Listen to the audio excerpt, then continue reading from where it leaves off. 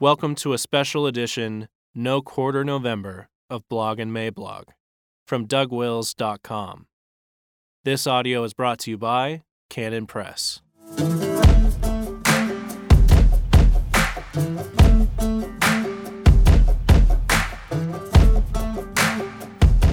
Inerrancy as the Queen Mum of Evangelicalism. Monday, November 4th, 2019, by Douglas Wilson. Introduction. Secularists scoff at the Bible.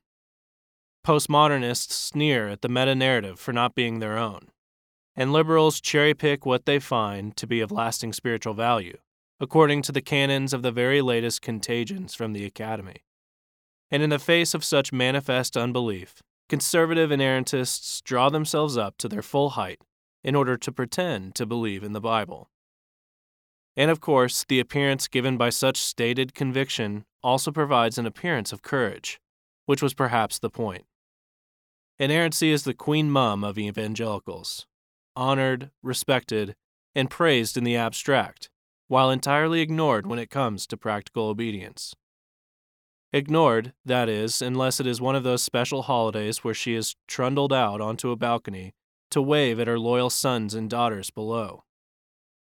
Correction, make that her disloyal sons and daughters. Folks are willing to show up periodically to be waved at by the Chicago Statement, but that is the full extent of their commitment. Inerrancy appears to have nothing to do with issues like authority and obedience. Inerrancy is only there to beam at us while we continue to do whatever we took it into our heads to do. Cooking for pigs. Let us suppose, in these dark days it is not that big of a suppose, that you wanted to advance some God-forsaken pig's breakfast in the name of Jesus, and there was an outcry from some of the predictable types, the ones with a critical spirit and a censorious eye, and so it suddenly became your desire to get them to lay off. All you have to do is get out your tube of Critic Be Gone, now available at Walgreens, and slather a bit of that I am deeply committed to inerrancy cream on your forearms. Ta-da, as the kids say. So long as you are committed to the inerrancy of the Bible, you never have to do anything that it says. This is why secularists and liberals who are not committed to inerrancy are often more to be trusted with what the scriptures actually say, because they are not ever stuck with defending the final results. They can say, for example, that the Apostle Paul told certain busybody women to go home, Titus 2:5. And wasn't that just a laugh riot?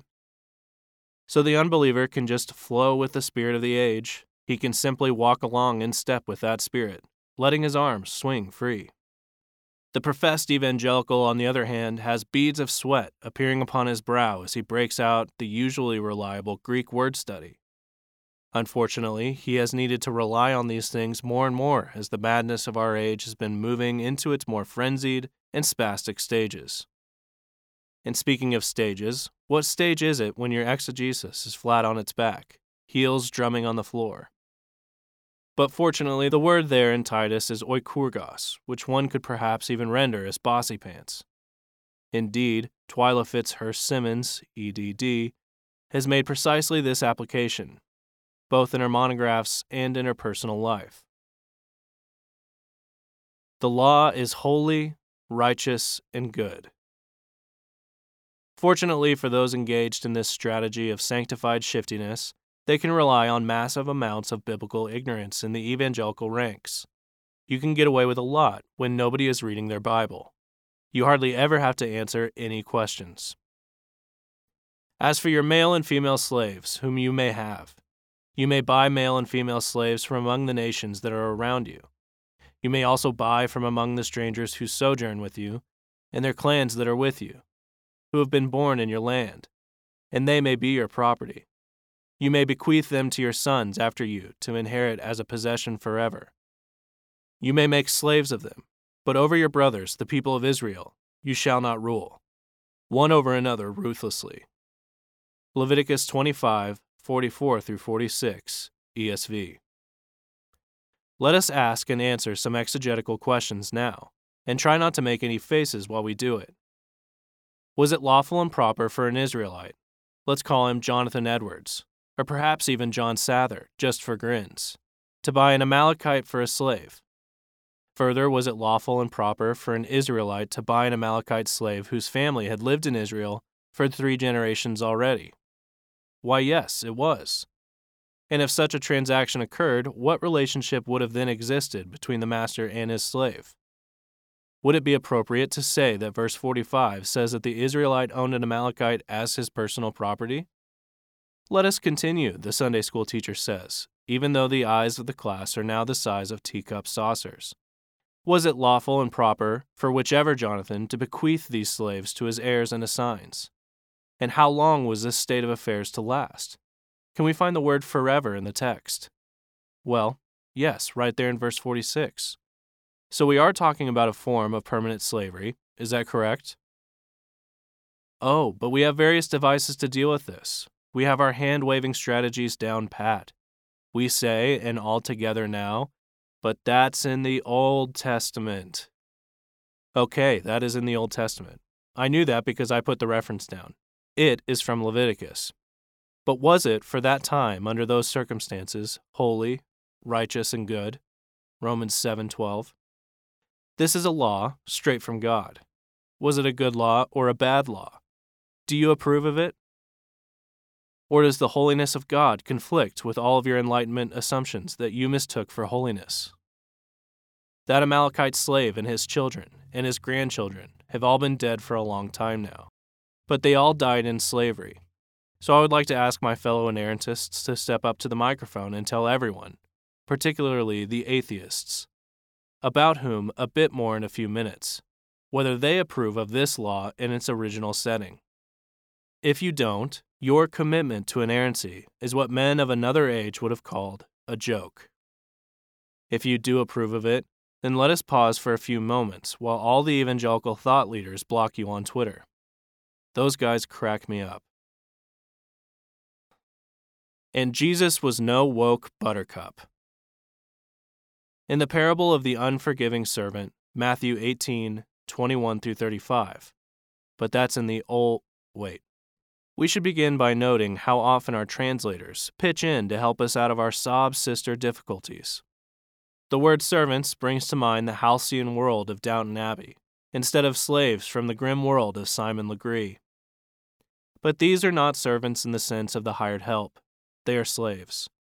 Notice how the master was going to resolve the problem of indebtedness by selling his slave off, along with his wife and kids. Matthew 18:25. You don't sell off the hired help, or if you do, it is generally frowned upon.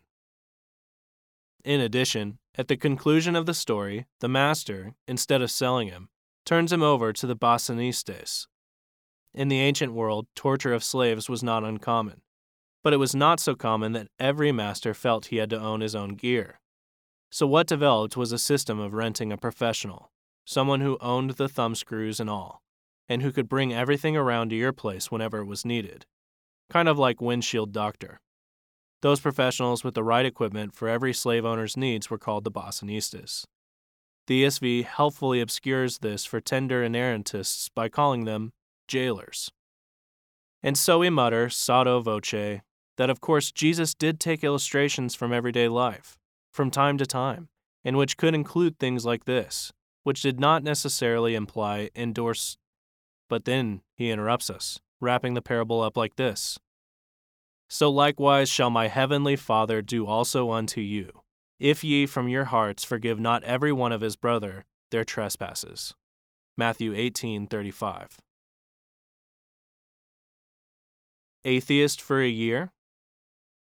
If I ever attained to the seared conscience that some folks think I already have, and if I wanted to pay off the mortgage of my house really quick, I could renounce the faith, but only for a year or two, declare myself an outspoken atheist, and challenge evangelical believers everywhere to debate, to come and defend their precious book. Tell me, I would say in my opening statement, are you committed to inerrancy? Because I would like to use the remainder of my time by reading some Bible verses out loud. Now the faith as it stands in its glorious historical reality is solid and massive and immovable, and quite capable of making every orc in Mordor quail. The gates of Hades will not prevail against her. But the kind of jiggery-pokery that goes on in modern apologetics presents quite a different picture. It is rare to find true biblical apologists anymore. Instead, we have PR hacks, with one eye on the authoritative vagaries of public opinion, and the other eye on the main chance. That is not the fortress of the true faith. No, that is a Disney castle, with gigantic styrofoam blocks, and one that could probably be taken out by an aggressive atheist sophomore with some kindling and a Bic lighter. So claiming to believe in inerrancy, that glorious abstraction, all rise, wherever you are called on to explain your most recent tomfoolery, is not the same thing as living under the authority of Scripture. The Bible is not simply without error. The Bible is without error and is the final and complete and ultimate and absolute word of authority that supersedes all the dumb stuff that our theological thought leaders manage to cook up with such regularity. But also remember that the only reason they can cook so much is that the pigs are always hungry. So while Christians should of course work through the challenge of harmonizing Scripture with Scripture, and one scriptural principle with another, we have no obligation whatever to harmonize Scripture with the bruised feelings of the bedwetters, the harpies, or the belly gods. But in the meantime, all the modern Christians lament together. Why do secular non-believers refuse to believe the Bible? I hate to break it to everybody, but they refuse because the Christians are also refusing to do so. Nobody wants to deal with the Bible as it is. Why should unbelievers believe that believers won't believe? It seems to me that when it comes to believing, the believers should go first. Non-Christians don't believe the Bible. So, the Christians don't believe it either. When the unbelievers decide not to pay any attention whatever to our do as we say and not as we do shtick, one must acknowledge that they kind of have a point. Haven't they? Today's giveaway deal. Douglas Wilson's Black and Tan is free on Amazon Kindle and 50% off paperback at canonpress.com.